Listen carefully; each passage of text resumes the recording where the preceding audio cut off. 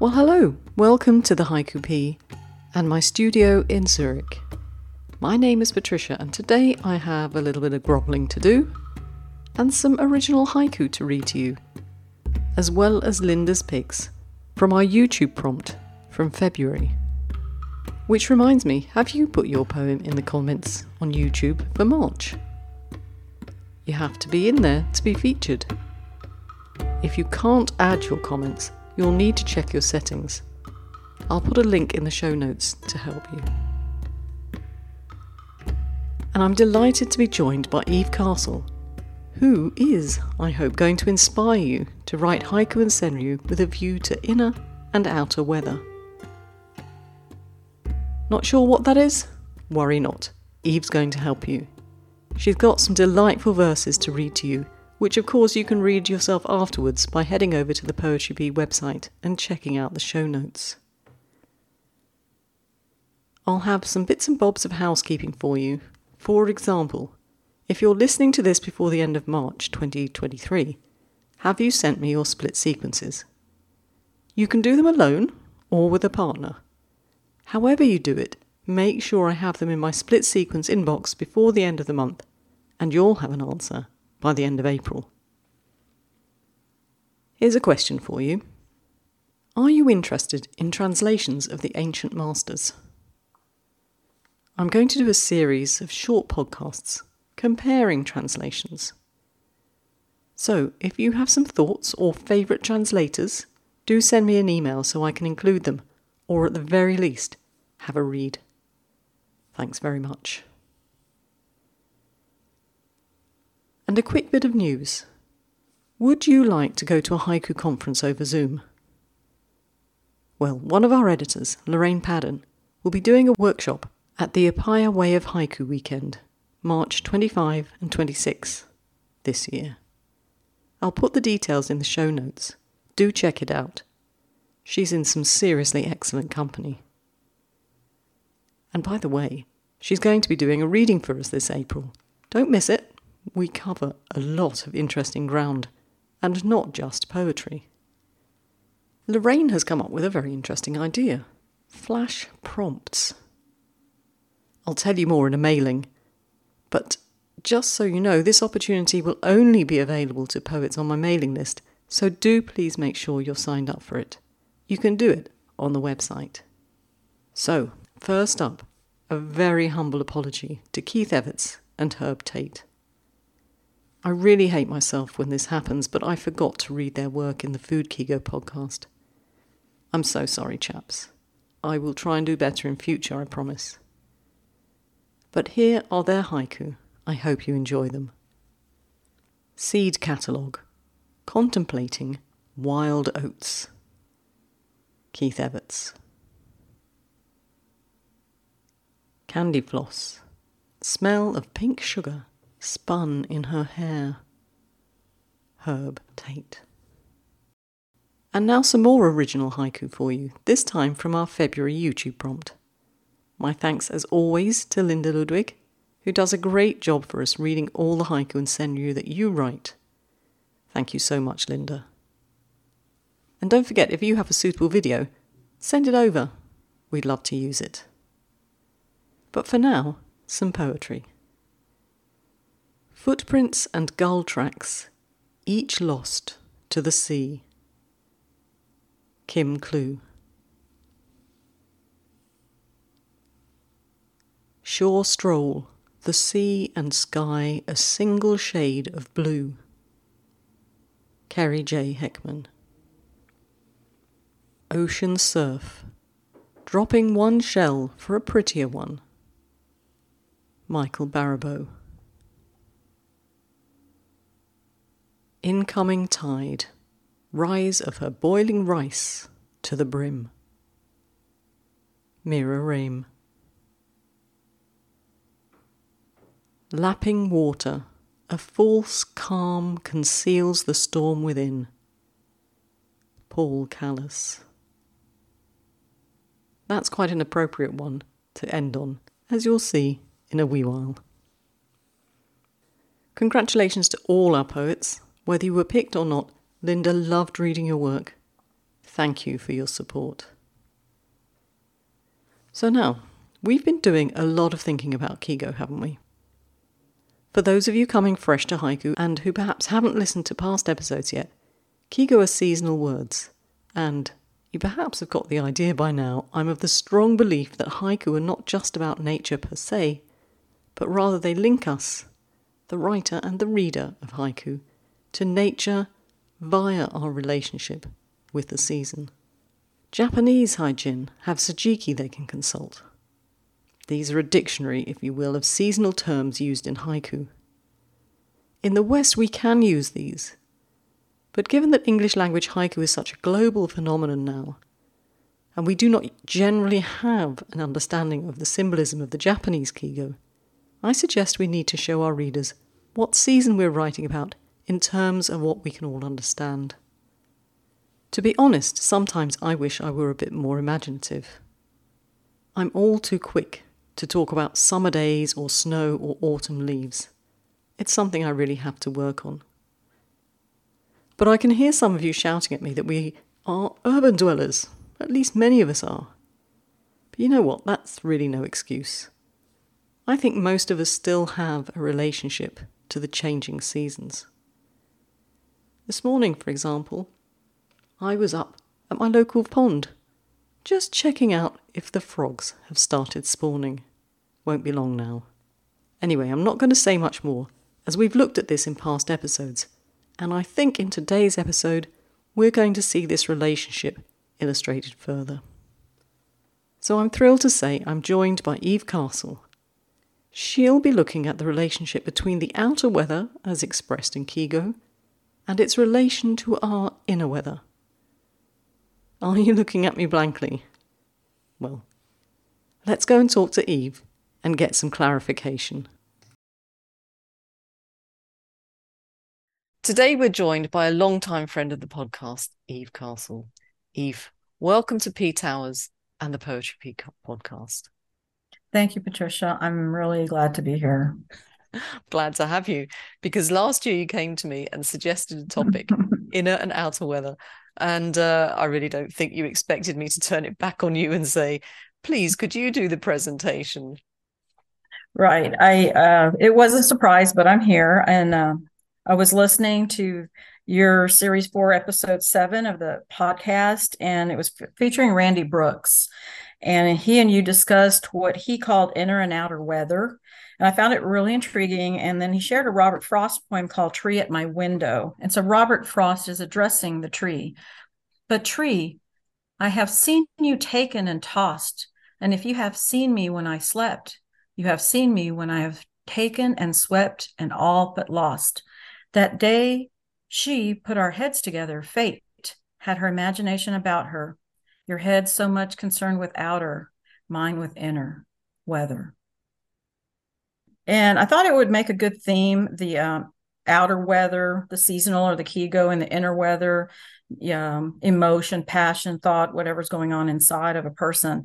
And so I mentioned it to you, and here I am. And then I also wanted to remind everyone about something that you shared in Series 2, Episode 7. You indicated, I think there's a fine line between the use of aesthetics to create emotive responses, joy or sadness, and indulging in your own mood. And then you shared a quote by Tsuji, and I'll read that as well. When one is overwhelmed by sorrow, that sorrow cannot produce a haiku. When one is joyful and immersed in happiness, that feeling cannot produce a haiku. And so I think it's basically saying you have to kind of back off of that to be able to do something that is a little more subtle and speaks, I guess, to a broader group of people. So I was trying to find examples of inner outer weather in haiku where the poet managed their emotive response so that it wouldn't seem self-indulgent, and where they've managed their ego. I also noted that in some cases, the weather created the emotive response, and in others, the weather was a reflection of the poet's inner emotion. I found it very interesting, and I thought it was a good topic, maybe. I think it's a good topic, Eve. Shall we have a look at some of the haiku and see what everybody else thinks? Springtime, the song within bird song. Springtime, the song within Birdsong, Ed Bremson, Songbirds Online, the United Haiku and Tanka Society. So obviously this is a spring haiku. It's followed by an ellipsis. From reading, I felt like he was sharing how he was feeling inside. The song within the bird song was reflective of how he was feeling. I think that within is kind of a cutting word. You probably could be a better judge of that, but it opens the poem's meaning. Specifically, the bird song has influenced his inner weather, but it's also a reflection because he's observing the springtime. So it's kind of both, I think. I was interested that you picked within as a cutting word, and I hadn't twigged that one on the first reading of it. But Yeah, I think it actually has a couple of cuttings. So you've got the cut after springtime. And you're right. right, there is that little cut there with within. And you're right, it Mhm. does open the whole, I was going to say song because it's so joyous, Mhm. the poem at that point. I think it does all things that you were looking for, really. There's no ego in this poem, is there? Mhm. The poet No. is clearly there, but he's not in your face. It reflects, I think, some emotion that he's feeling, but also it could be that there's just the joy of spring is influencing the way he's writing as well. So I think it's a great example to kick off our presentation here today, Eve. I Thank think you. so too. Kayak river tour, the kingfisher everyone else saw. Kayak river tour, the kingfisher everyone else saw. Lee Hudspeth, Wales Haiku Journal, Autumn 2022. From my perspective, I assumed that it was disappointment from the near miss of seeing the awesome kingfisher. If you've ever seen one, they're awesome. And so that's how I interpreted this wonderful haiku. I considered River Tour a summer Kigo. So I think it's summer here, and I really enjoyed this one. Yeah, I think you're right. I think the river tour does suggest the summer. I agree with you. There is definitely some disappointment, sort of it's a happy disappointment though, because I think because of the use of summer, we're Mhm. feeling that Lee is enjoying what he's up to, but just with everything that's going on, the distractions all around him, he's missed Yeah. he's missed the main event. Bless him. So I sent him a little note and said, "Would you like to say something about this?" And I'll read you what he sent back. Okay. The poem's main expression is surprised disappointment, just like you thought, really, there, Eve. He said he was actually happy being on the river, but also busy, getting his paddling rhythm, meeting the other people on the tour, taking in the surroundings, feeling cooled by the river on a hot summer afternoon, listening to our guide's instructions. I'll call it a state of happy distraction and engagement, he says. But he did intend to primarily convey that feeling that we've all had of, oh, what special thing did I miss? I think you got that one spot on there, Eve. Thank you. This struggle to collect myself, wind-blown leaves. This struggle to collect myself, wind-blown leaves. And that's Brian Rickert, Wales Haiku Journal, Autumn 2022. From my perspective, and I was looking at this one, I really believed that the Kigo here is the windblown leaves, which is autumn. And I saw that it was kind of stirring the sense of feeling of disarray that might be part of the image of the leaves and maybe struggle in a harsh wind to me. So it seemed like he was reflecting something that was going on inside of him. And he saw the windblown leaves and thought, yeah, that's how I feel. I've got this strong thing going on and I'm struggling to collect myself, just like the wind blown leaves are kind of scattered. To me, it Mm-hmm. seems like it's definitely a reflection of where he finds himself in the world, at that current time. There's a little bit more of Brian in there, if you look at the Mm-hmm. second line, to collect myself. But it's still not, I don't think it's intrusive. It doesn't get in the way of the poem at all. What do you Yeah. think, Eve? I don't think that it does either. Even though you see that he's part of this poem, it's not egregious. You don't get this sense that it's all about him per se. He's observing the windblown leaves, and it's just a reflection of how he's the struggle.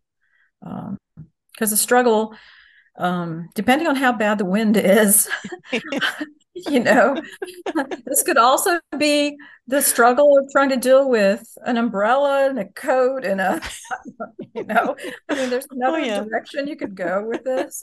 Ultimately, I had, I was anticipating that there was an internal struggle for Yeah. him. Yeah, I think so. I think that's clearly what he's trying to bring, but I love that love that idea you just put in my head with the umbrella Yeah. and the coat on and so on. Thanks, Eve. After dinner, heavy snowfall, constant silence. After dinner, heavy snowfall, constant silence. B.A. France, Poetry P Journal 222. So snowfall is obviously the winter Kigo, and the word heavy changes it up and makes it seem really burdensome. There's typically like a lull after dinner, and so we all experience like fullness after dinner, and it makes you kind of lethargic. So that constant silence at the end, in my interpretation, kind of brings to a silence that is endless. And so I was wondering if the weather was influencing him in this case versus a reflection of his inner weather. I'm wondering if you were able to reach out to him and get any feedback from him. I did reach out to him. Now Mhm. I'll tell you what he wrote to me. He says his intention always seemed this is funny. Okay. He said, my intention always seems less important than what arises once I've launched a poem into the world. I think that's quite true, though, isn't it? Because you can only be responsible for what you write, not what other people think of it. But then he went on to say he believes he was aiming for something between patience and frustration, a Mm. balancing act that we often find ourselves in if we're self-aware at the right moment. So it seemed to me, Eve, that perhaps this snowy evening was making BA reflective, and that's the symbolism of the heavy snowfall. So it was, in some ways, this snowfall was influencing his point of view, his frame of mind. Yes, and then the use of heavy and constant both kind of lead you down the path, I think, to something that is, like he said, frustration. If he had just used snowfall and silence or some Mm. other words, then it may have been more of a peaceful, but it feels a little heavy. Yeah, it Mhm. does. Those Mhm. words do bring Yeah. a sort of heavy feel to it, don't they? Yeah. Thanks, BA. Thanks for getting back to me there and making me laugh. We've got to go back to autumn, I think, with our next one, Eve. Autumn leaves, raking to and fro, his last words. Autumn leaves, raking to and fro, his last words. Hifsa Ashraf, Presence issue 73, and it also won the Presence Best of Issue Award. Obviously, an autumn Kigo, like you mentioned. And I think of raking the to and fro that could be seen as worry or anxiety. I know that for me, in any case, I get this sense of a wringing of hands, but maybe within the mind because you're thinking too hard over something. And when you have a repetitive task like raking leaves, sometimes your mind can wander away from the task and into what's going on inside of you. So I'll be interested to hear what Hefsa had to say on this one and see if she had some input that's I think you alluded that might be very different from what my interpretation was. When I was looking at it, I think possibly influenced by what I was going through when I first read this poem, to me, this was it was an end of life poem that Mm-hmm. Hifsa was reflecting on something, a last conversation she'd had with someone who was no longer there. But do you know what? I know Hifsa's work, and I really should have thought with that in mind because she wrote back, and it is very different to certainly where I was going with it. She says, the haiku is the manifestation of violence that a woman faces in her life, especially in the patriarchal social setup. It depicts her poor mental health that leaves no choice for her to protest or speak out about it, but to do some sort of catharsis through daily chores. Autumn Mm-hmm. leaves, yeah, you were spot on there with the sort of Mm-hmm. repetitive task there. Repetitive task. Yeah. Autumn leaves, she says, depicts her life that is so disintegrated, worthless, hopeless, and Oh. annihilated in many ways because of what's being faced by her and her only. His last words particularly shows the words of her abusive husband, Mm. but it can be related to the social setup she lives in, where she's the only one who is blamed for a broken marriage or a bad relationship. It can Mm. also reflect the stigmatization she has to face after divorce, separation, or abandonment. I know the haiku can be interpreted in many ways, but she wrote it keeping the patriarchy in mind. Wow. I know. Makes it look very different. Doesn't it, though? It really does. Mm-hmm. But as she Mm-hmm. says, it can be interpreted in so many ways. Right. Yeah, it And can. You and I interpret think it different. I interpret it different. exactly. But I mean, the essence of it was where was right. In the background, those raking the autumn leaves, Right. that repetitive task was reflecting some inner turmoil, some sort of bitterness, some, you Yeah. know, something just going on, a turning over of something in a mind. So I think we got it right, whether in terms of the Slightly off. direction, but we were slightly off, but it's quite powerful when you hear that. But I think possibly also, Eve, would it be that we have some cultural differences between Um, where Hifsa is living and where we would be living, and perhaps we don't have quite the same patriarchal issues that she might have. I did interpret it as his last words, not being the last words from from Oh, someone did who you? was gone, Uh-huh. from someone who was gone. And so I did kind of talk about it being the wringing of the hands, but Hands, yeah. in the mind. Mm-hmm. And I know when I've been upset, I clean, you know. Oh goodness. That's the last thing I do. If I'm upset, I do clean because it's a kind of a mindless task. Oh, okay. So the raking, that's why it came to me, I guess, the raking to and fro and Yeah, thinking you have a lot in your mind that but she's not able to express it. yeah. And that's sad. And we're going to another one, and you're going to be surprised by this one again, Eve, I think. Okay. In an empty nest, an acorn. In an empty nest, an acorn. Pippa Phillips, Poetry P Journal, Summer 2021. And I thought this was sublime haiku from Pippa. I could see the quiet outer weather reflected in observing the nest. There's a kind of a casual observation, or is it like a reflection of the poet's emotion? It's hard to really read this one, but I liked it a lot. I heard the term empty nest, so I had to wonder if this was a reflection of when time, in time when children have left the nest and are no longer at home with you. There seemed to be a sadness and what seems to be just a mere observation. But that was how I interpreted it. I'm curious to see what Pippa responded back on it. Oh yeah. No, so I wrote to Pippa. I was very interested in her reply, and I'll tell you why in a sec. But this was the reply that came back. This poem comes from my attempts to imply narrative through haiku. In the little Mm, story I told myself about this poem, the acorn is a changeling or a cuckoo. The wrong child has ended up in the nest, but mm, still it's supported and will grow into what it is, even if it has an unexpected mother. And in terms of the emotions, she says the emotional tone she had in mind was the promise of growth in unexpected places, a sadness to the empty nest, but hope to the acorn. mm. Sometimes, she says, at the lowest point of an emotional valley, renewal comes in unexpected forms. And I wrote back when she sent this to me, I wrote back to her and said, I really misinterpreted this poem, or at least I interpreted it differently because I don't think you can misinterpret necessarily. Because I have been through the empty nest Mm, situation, and I did feel like this was speaking of the acorn being hope, but hope for a new life after my lovely children had left home. mhm. And to which she replied, bless her. One of the wonderful things about haiku is its ability to avail itself to multiple readings as the reader does half the work.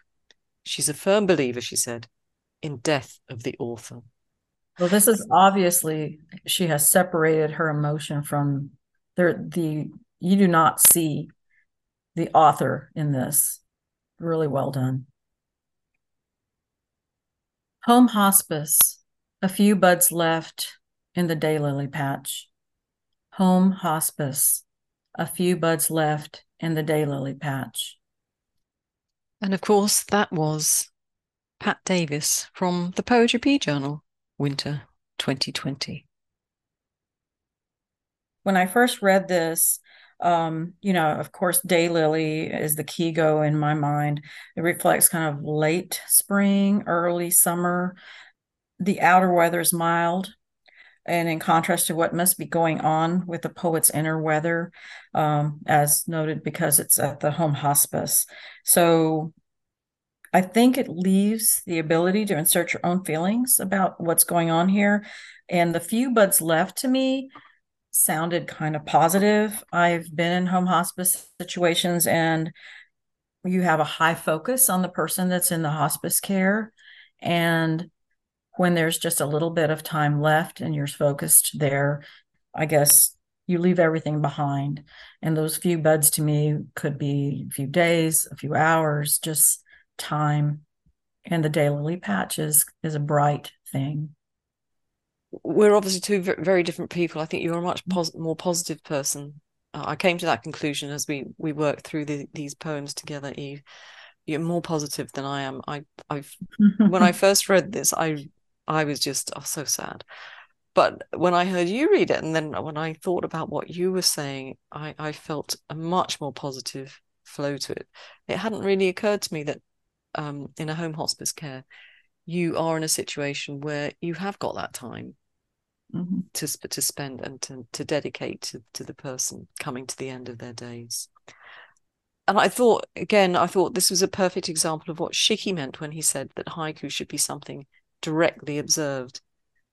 He said that he felt a poem designed to appeal to the intellect would not appeal to the emotions, whereas something directly observed, something which the reader feels to be truthful, would. And I think this is, there's no ego in this. Pat is giving us the poem fairly straight, few little clues in it to help us along the way. But I think it does certainly evokes and influences the way the reader reads the poem.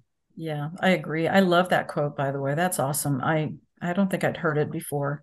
I'll put that in the show notes then, Yeah, and that'll be great. let people and say where it came from. And again, I wrote to Pat, and Pat, I have to say, I'm so touched that you wrote back and shared this with us, and I think it shows a lot of trust in us and everyone who's listening to us today, Eve. She wrote this poem while her husband was in home hospice. And in those days, the last buds in her daylily patch were about to bloom, and she felt a closeness to them as my husband, she says, was still fighting to live. It was a period of one day at a time, like the life of a daylily. And she hopes that we, her readers, feel this sad connection, and maybe a sense that he might or might not have outlived the flowers. Every person and every flower has its season. Unfortunately, her husband did pass in the autumn, along with her daylily patch. I was just so moved, not just by the poem, but also that Pat shared that with us. So thank you, Pat, for being so honest with us. Yes, thank you, Pat. That was wonderful. Now, Eve, I was reading these poems, like I said, as you sent them to me beforehand, and I thought I'd quite like to get involved as well. So I've got maybe a couple of poems that I'd like to read to you. And so my first one is Deep Spring. The trees' greens start to consolidate. Deep spring, the trees' greens start to consolidate. And that's by Brad Bennett from the Akitsu Quarterly in summer 2022. And I don't know about you, Eve, but when I start to think about spring, I mean, I'm looking out my window as we're doing this, and spring is here. I think of renewal and hope, and everything that's been sort of reposing in nature is coming back to life.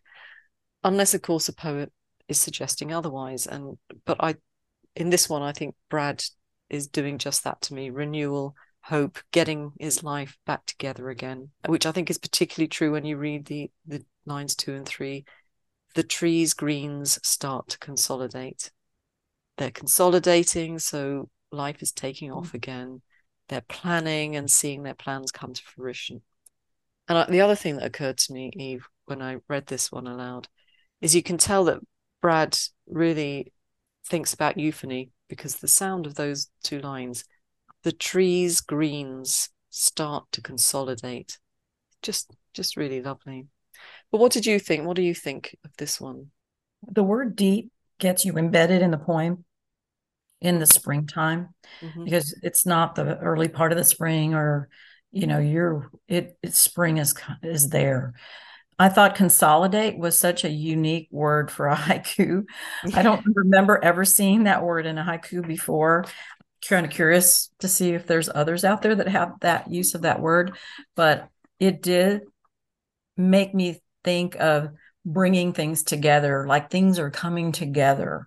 And so when you think of spring and things are coming together, and now everything is turning green. So it is a very hopeful poem to me too. I wrote to Brad. He wrote back and said, this poem happened over multiple spring walks on nearby conservation land trails. In the beginning of spring, the young leaves on trees and bushes were exhibiting many shades of green. Then, as the season progressed, the varied shades of green seemed to get closer in hue. And this consolidation mirrored my internal process. The joys and hopes of spring started slowly and then accrued until I found myself in a place of revelry. So I think it's fair to say that the outer weather was reflecting Brad's inner weather here, and probably influencing him too. And he went on to say, it kind of reminds me of another poem that I wrote, and I'll read that to you. Spring for a day, until one day, spring. Spring for a day, until one day, spring. And that's from Bottle Rockets 31. I've asked Eve to read something to us, something that she wrote. So, Eve, over to you again. How suddenly the butterfly's shadow takes my troubles. How suddenly the butterfly's shadow takes my troubles. Eve Castle, Wales Haiku Journal, summer 2022. I like the sounds in that as well, Eve, actually. I guess my only commentary is this is a moment, and what haiku in most cases are the one moment, reflection of a single moment. And this was for me. And I guess I was doing some of that raking to and fro in my mind as I was walking and it was a paved sidewalk walking path. And as I was walking, in front of me, I saw the shadow of a butterfly in the pavement, and instantly cleared my head. So maybe this one has a little too much ego for what we were trying to accomplish, but it is a true moment that I felt kind of reflected springtime and how it can renew someone, especially when they're, concerned with other things. Yeah, I mean, I can definitely feel the uplift in your spirits in this poem, I think. And I'm wondering, would you say then that the outer weather influenced rather than reflected in this instance? Yes, I believe that's what, obviously at this moment, my inner weather was not in a positive place. And the springtime butterfly lifted my spirits and brought me forward to a better place. So yes, definitely it influenced how I was feeling. Yeah, I think you can feel that very, very clearly. And possibly you're a bit too close to the poem, but I think this is a bit like Brian Ricketts that we read earlier. I mean, he also mentions himself within the poem, but you're there, but you're fleeting. You're not as important. It sounds terribly rude, Eve, forgive me, but you're I'm you're not that not important. you're not that important. You really, it's in this poem anyway. In everyday life, of course, you are absolutely most important. But in this particular poem, you take second place to the butterfly. I think I would like to. I think you do. The butterfly's presence, shall we say, Yeah. is stronger in the poem than your Mhm. actual presence. So I Mhm. think you're doing yourself down there. I don't think there's too much ego in this one. Good. Thank you. Thank you. Thanks, Eve. That was a great one to end the presentation with. So now we should come to a conclusion. I'll let you take over. What do you want people to take away from this? Well, the conclusion, I think, is that seasons often reflect the poet's emotions. And because the poet is writing an authentic piece, they invariably evoke emotion in their reader. And so trying to also focus on the making sure that what you had talked about earlier, which is controlling the ego in it. We want to see something subtle, seasons and weather words and how they reflect your emotions. Or, like in the case of the butterfly poem that I shared, how it uplifted or maybe Mm. changed your emotions in a different way from where you started. I put together some goals that occurred to me as we were going through this presentation. Like you said, to create something authentic using the season Mhm. or the weather, either which reflects something you're feeling, or as you said, I didn't put this on the slide, or as you said, invokes. Evokes. Yeah, Mhm. yeah. And I think you made a really good point right at the beginning to manage your ego, because I don't think, despite what you thought about your own poem, I don't think that any of the poems had the poet too much front and center in it. There was always something more important, or something stronger in the poem than the poet. Subtlety is your Yeah. good word. Thank you. Yeah, I think definitely you got to be subtle about this. I think that was the case with all the poems that you brought to us today, that they were all very subtle, but they all had some emotional appeal. You could feel the emotions, or as you said, they were reflecting emotions, and it was that sort of an emotional content, often done through the season or the weather. And the choice of words. I mean, the Oh diction, yeah. when we talked about constant and heavy for the Yeah. snowfall, that definitely, helped with our interpretation of the emotions that it was reflecting. Yeah, absolutely. And then something I wanted to say is we can sometimes, when we write poetry, we can be very manipulative in the way we do things. And again, which is why I came up with it, do this subtly. I don't think we should try and manipulate people's emotions too much. I think these Mm-hmm. poems that you brought to us today are wonderful examples where we're just left to our own devices to find the emotion within them. And sometimes, as we illustrated, we didn't always agree what the emotions that were being reflected or the emotions we were feeling. But that's because the poet let us do our own thing. I agree, especially like Pippa's poem about the acorn in the nest leaves it to our interpretation, and we get our own emotion from it. It could be very different depending on how we interpret what's going on there. But leaving it open, I guess what you're saying, leave it open to interpretation. Don't try to manipulate the feelings of the reader too much Yeah, because it does reach a broader audience, I think, when you do it that way. absolutely. So, Eve, thank you Yes, so much. I'm happy that I was able to do this today with you. Thank you, Patricia. Eve Castle, the reluctant podcaster, thank you very much for coming along and helping us today with our presentation. Thank you, Patricia. Thanks for helping me get over my nerves. Yeah, it's not too bad once you get started. Well, now, did you enjoy the poetry that Eve brought to us? And the often enlightening commentary by the poets themselves? Thanks to them for replying to my often very last-minute request for information. You did a grand job, all of you. Eve, thanks to you too. What a wonderful presentation. So before I go, I want to say a thank you for all the coffees you bought the podcast in February. They're absolutely vital so that I can keep the content free for you. And at the moment, of course, you know I'm building a new website and creating new logos, which, if you follow me on Instagram or you're signed up to the mailing, you'll know all about.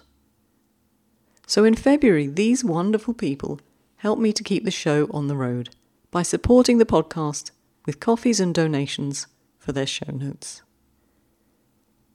Susan Andrews, Carol Judkins, Jenny Shepherd, Daniela Miso, Sangeeta Kalarikal, Sebastian Rivon, Kimberly Kucha, Linda Ludwig, Mark Gilbert, Jerome Bergland, Pete Dunstan, Carol Reynolds, Colette Kern, Stina Hernandez, Christopher Jupp, Katie Moore, Roman Lajakovsky, Sue Ann Gleason.